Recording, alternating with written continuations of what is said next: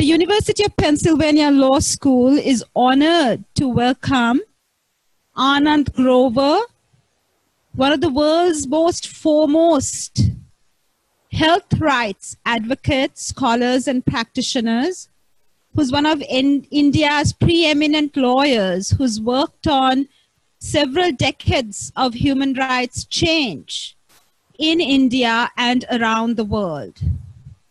The world is facing an unprecedented crisis, and Anand Grover is in the forefront of addressing some of these urgent and pressing human rights violations. So at this moment in time, when we are at the cusp of enormous change, we are delighted to engage in conversation with Anand Grover, who's called in from India to speak to us about some of the human rights issues that are and should be at the forefront of addressing COVID-19. So Anand, can you begin with talking a little bit about the situation in India and how that impacts the rest of the world? Well, Rangita, in terms of the COVID situation in India, as you know, we have been in a lockdown, and that lockdown has been in force from 24th of March 2020 and been extended twice and will go on till the next Monday. We were in a complete lockdown. Now there are some easing of restrictions, but there are a number of things that have come up which are familiar to people even in the United States in terms of a lockdown. The major issue is how to treat persons who are affected by COVID. As you know, there is no treatment, there is no vaccine. So there is a major problem of how to treat people. Fortunately, a large number, about 80% are asymptomatic, don't require too much intervention. 15% require mild intervention, but 5%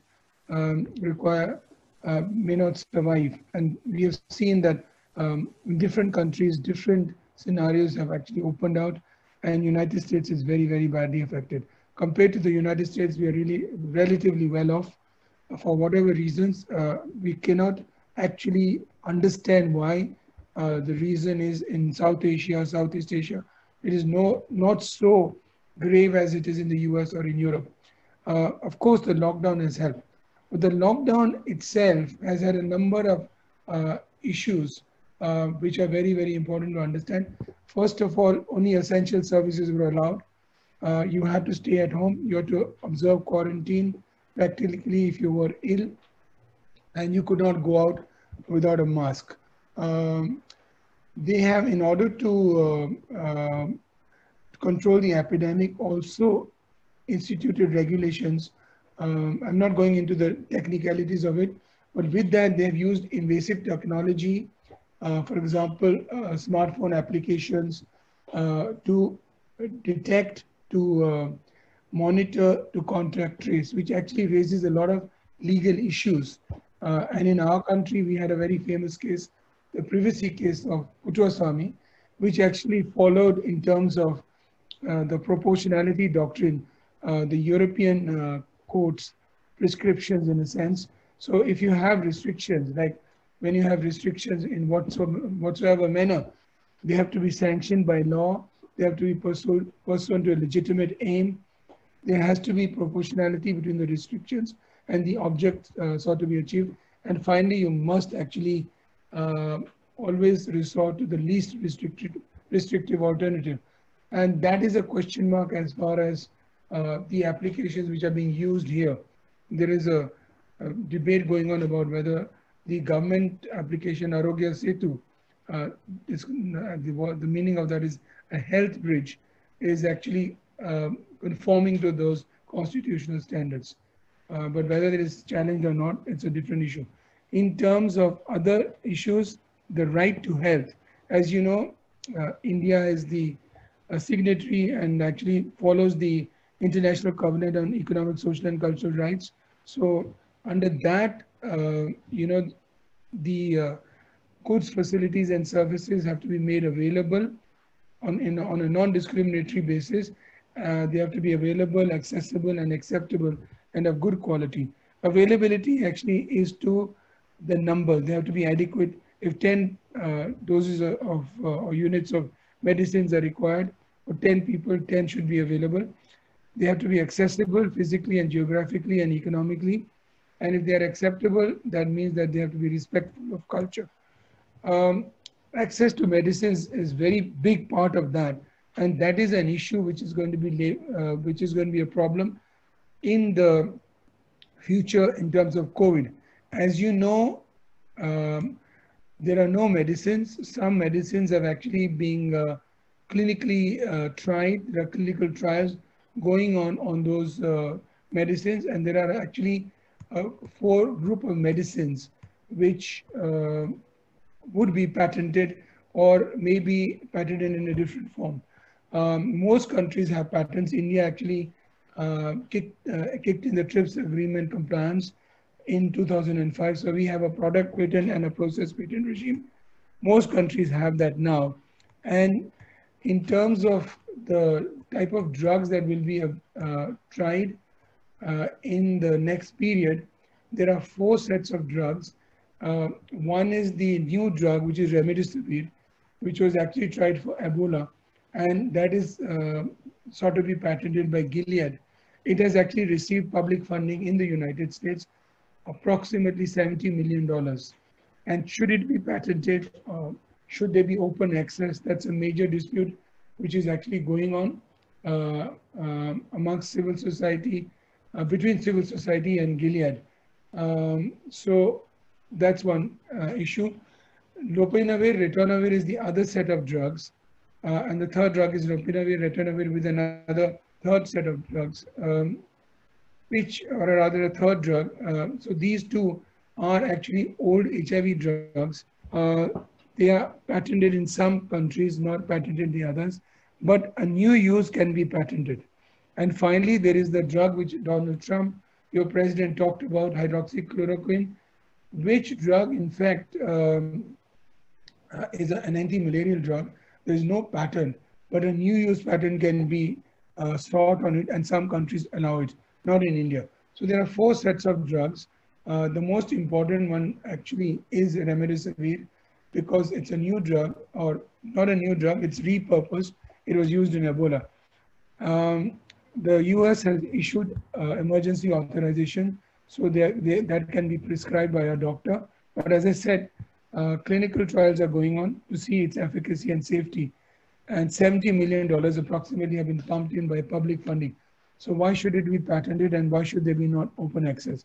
In terms of vaccines, there are about 7 candidates. 82 candidates are for 7 candidates of clinical trial, and 82 candidates are for preclinical trials. The estimated time for them to be tested clinically, clinical trial-wise, is about 6 months to 1 year. So we won't have that for a long time. In India, we have other problems. The problems are about tests, diagnostics. They cost about 4,500 rupees, which is about $5 per test. And that is quite expensive in terms of the Indian market. The other issue is about personal protection equipment for healthcare workers. As you know, without that, healthcare workers can themselves get infected. And that is not made available by government. We had approached the Supreme Court. The Supreme Court actually directed that PPE, as it is known in an acronym form, should be available, but the court has not monitored it.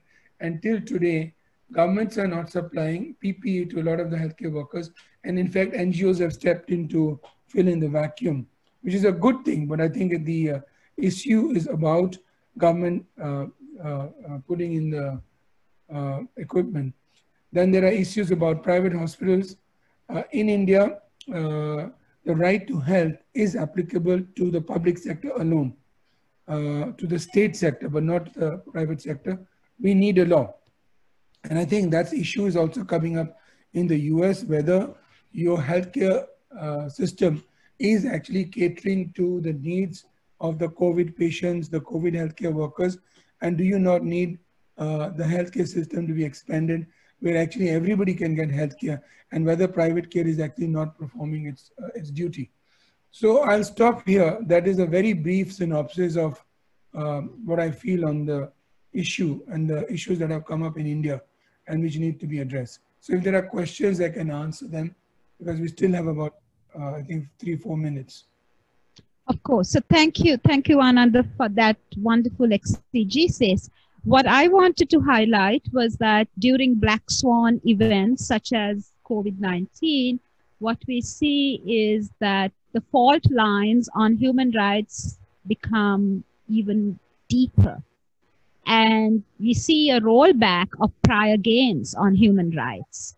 And so how do we avoid that danger of rolling back on some of the prior gains, such as civil rights and economic and social rights, but also how existing inequalities, existing fault lines that become even more pronounced can be addressed through a human rights-based approach. So the Secretary General has said that when we are building back, that we have to build back stronger with women's rights front and center.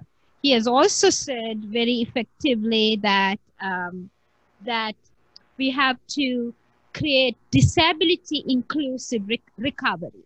So you have worked at the intersections on women's rights, disability rights, health rights, and LGBTQ rights. So how do we use this moment of change, of mass transition, mass scale transformation to build back a stronger human rights framework when the human rights framework is threatened by all of these global forces? So that's one question. The second question is, you're also, apart from your eminent and distinguished work at the forefront of human rights in India, you're also on the Global Commission on Drug Policy. So how do you see this crisis impacting drug policies globally? Thank you, Rangita. Because of the paucity of time, I could not address those issues, but you are absolutely right. I would say that the COVID pandemic has actually exposed inequalities that are inherent in societies. I think Bill Gates and others actually said that the virus doesn't recognize differences and inequalities. Unfortunately, he's partly right and partly wrong. The virus doesn't actually recognize any difference. It actually infects a rich and a poor person in the same manner. But the persons who are already at a disadvantage or who are marginalized because of various reasons, they are actually exposed to the virus much more and disproportionately. So the inequalities are exposed. Let me give you a concrete example as far as India is concerned. The poor people were affected very badly in India for the reason that the lockout meant in terms of the actual measures to combat the epidemic first, and then actually the COVID epidemic also. Now, on two fronts, because poor people were sacked on 24th of March, they were rendered jobless, they did not have a place to stay, and you had millions, literally millions of workers who are migrants from other parts of India actually returning to their home states on foot because this had not been envisaged by the government. So they were without food, without secure, without money. And because of that, if they were actually affected by COVID, they would be more debilitated because of poverty and malnutrition. Similarly, people who are old because of comorbidities, they are more affected. That is all over the world. So the right to health framework is actually quite strong. The fact is that it is not being implemented. So when we come back after COVID or during COVID, we have to reassert that framework and make sure that it is implemented. So inequalities are being exposed. We have to actually make sure, advocate that they are not allowed to get away with it. Because in developing countries, inequalities are very pronounced. In our country, they are pronounced on account of economics, on account of caste, on account of sex, religion, and all sorts of other factors. So the other question, in terms of drug use, Drug users are also disproportionately affected because of various debilities they have. But fortunately, because of HIV, we have a very strong civil society of those who are disproportionately affected, those who are known as the key populations, who actually were the people who were affected in the HIV scenario, but who actually mounted a response. And it is their groups which actually were very key in making sure that HIV doesn't spread. For example, sex workers, making sure condoms are actually utilized. So those groups, key populations, sex workers, drug users or injecting drug users, and other marginalized populations like LGBTQI, they are the populations who are very strong on the ground. They are responsible to make sure not only that their needs are catered for example, antiretroviral treatment must be made available to them. So they were able to advocate with the National AIDS Control Organization, and rather than getting them on a daily or a weekly basis, they were able to get them on a monthly basis. Similarly, sex workers could get food. Food was organized for them because they had no work. They would have starved. Not only that, sex workers have shown an exemplary behavior and conduct by making sure that other poor people are fed with food. And finally, on women, in fact, the brunt of the response to the epidemic, apart from the fact that they are otherwise poor and malnourished, and in the home they are disadvantaged, the women in the epidemic have been subject to more domestic violence during the pandemic. And also because their menfolk have gone out to work in the metro cities, they are alone at home and they are also out of work. But there is no system, though we have a very strong system of public distribution and now online systems of transferring money and giving food, a lot of them, especially women, are not part of the network. So they have not been able to get food or money which the government has given. So women are at a major disadvantage, which also needs to be taken care of. Basically, whatever we have seen in the past is now magnified in the pandemic in terms of inequalities of marginalized or historically oppressed groups. So Absolutely. those things have to be now worked upon even with more vigor and advocated so that we come out of it with a better future for all of us.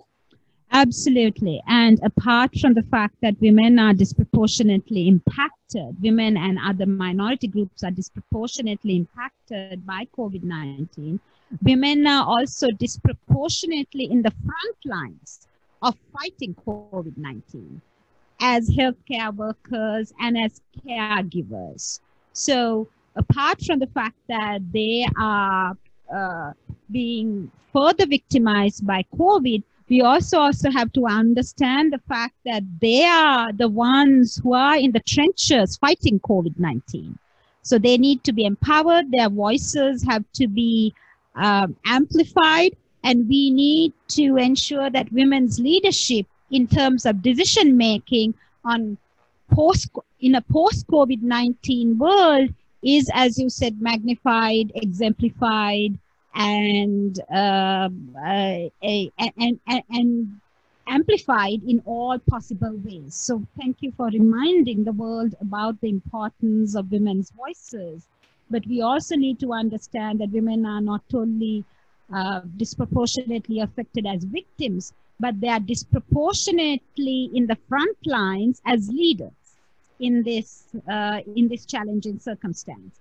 So I also wanted to spend a moment asking you, just from a human rights framework point of view, although health rights and the right to assembly, the right to protest, the right of association are considered non-derogable rights, there are certain instances under the ICCPR in Articles 27 and 28 where that derogation is allowed in times of public emergency and in times of a health crisis.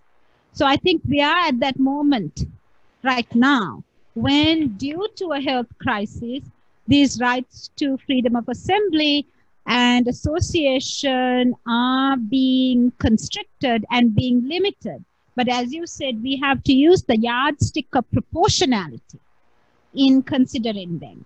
And I think what we see here is this balance of rights, right? And the balance in terms, especially in India, when slum dwellers really have no access to water, access to food, it is difficult to be in a lockdown situation. And more people will die of hunger and malnutrition than even of COVID. So I think this difficulty in balancing rights come to play in a time of unprecedented challenge. So can you talk a little bit about Yes, that yes. kind of dynamic Well, and indeed, complexity? though civil and political rights and even other rights are not derogable, for example, the right to health, the minimum core obligations are not derogable. The right to access and have medicines available is not derogable, especially essential medicines. So they have to be made available. They are part of the core obligations. But all these rights have to be balanced when restrictions are imposed with other obligations. Because take, for example, in a lockdown, your right to free movement is obviously restricted. So you have to decide whether that is necessary for controlling the epidemic. And then it has to be sanctioned by law. There has to be a law to sanction it. So we have the Disaster Management Act and the Epidemic Diseases Act. Then it has to have a legitimate aim, which we have in our country. The legitimate aim is to curb the transmission. Then it has to be proportional. So can you say, like they have said, that all persons above 65 should not venture out? Well, some 65-year-old like me are quite active. So you can't have a blanket thing. So there has to be a relationship with the object and the restriction. That is the doctrine of proportionality. So you have to actually look at the proportionality angle and then decide whether they are actually derogable and to what extent. And it can't be permanent. It's only very short period of time.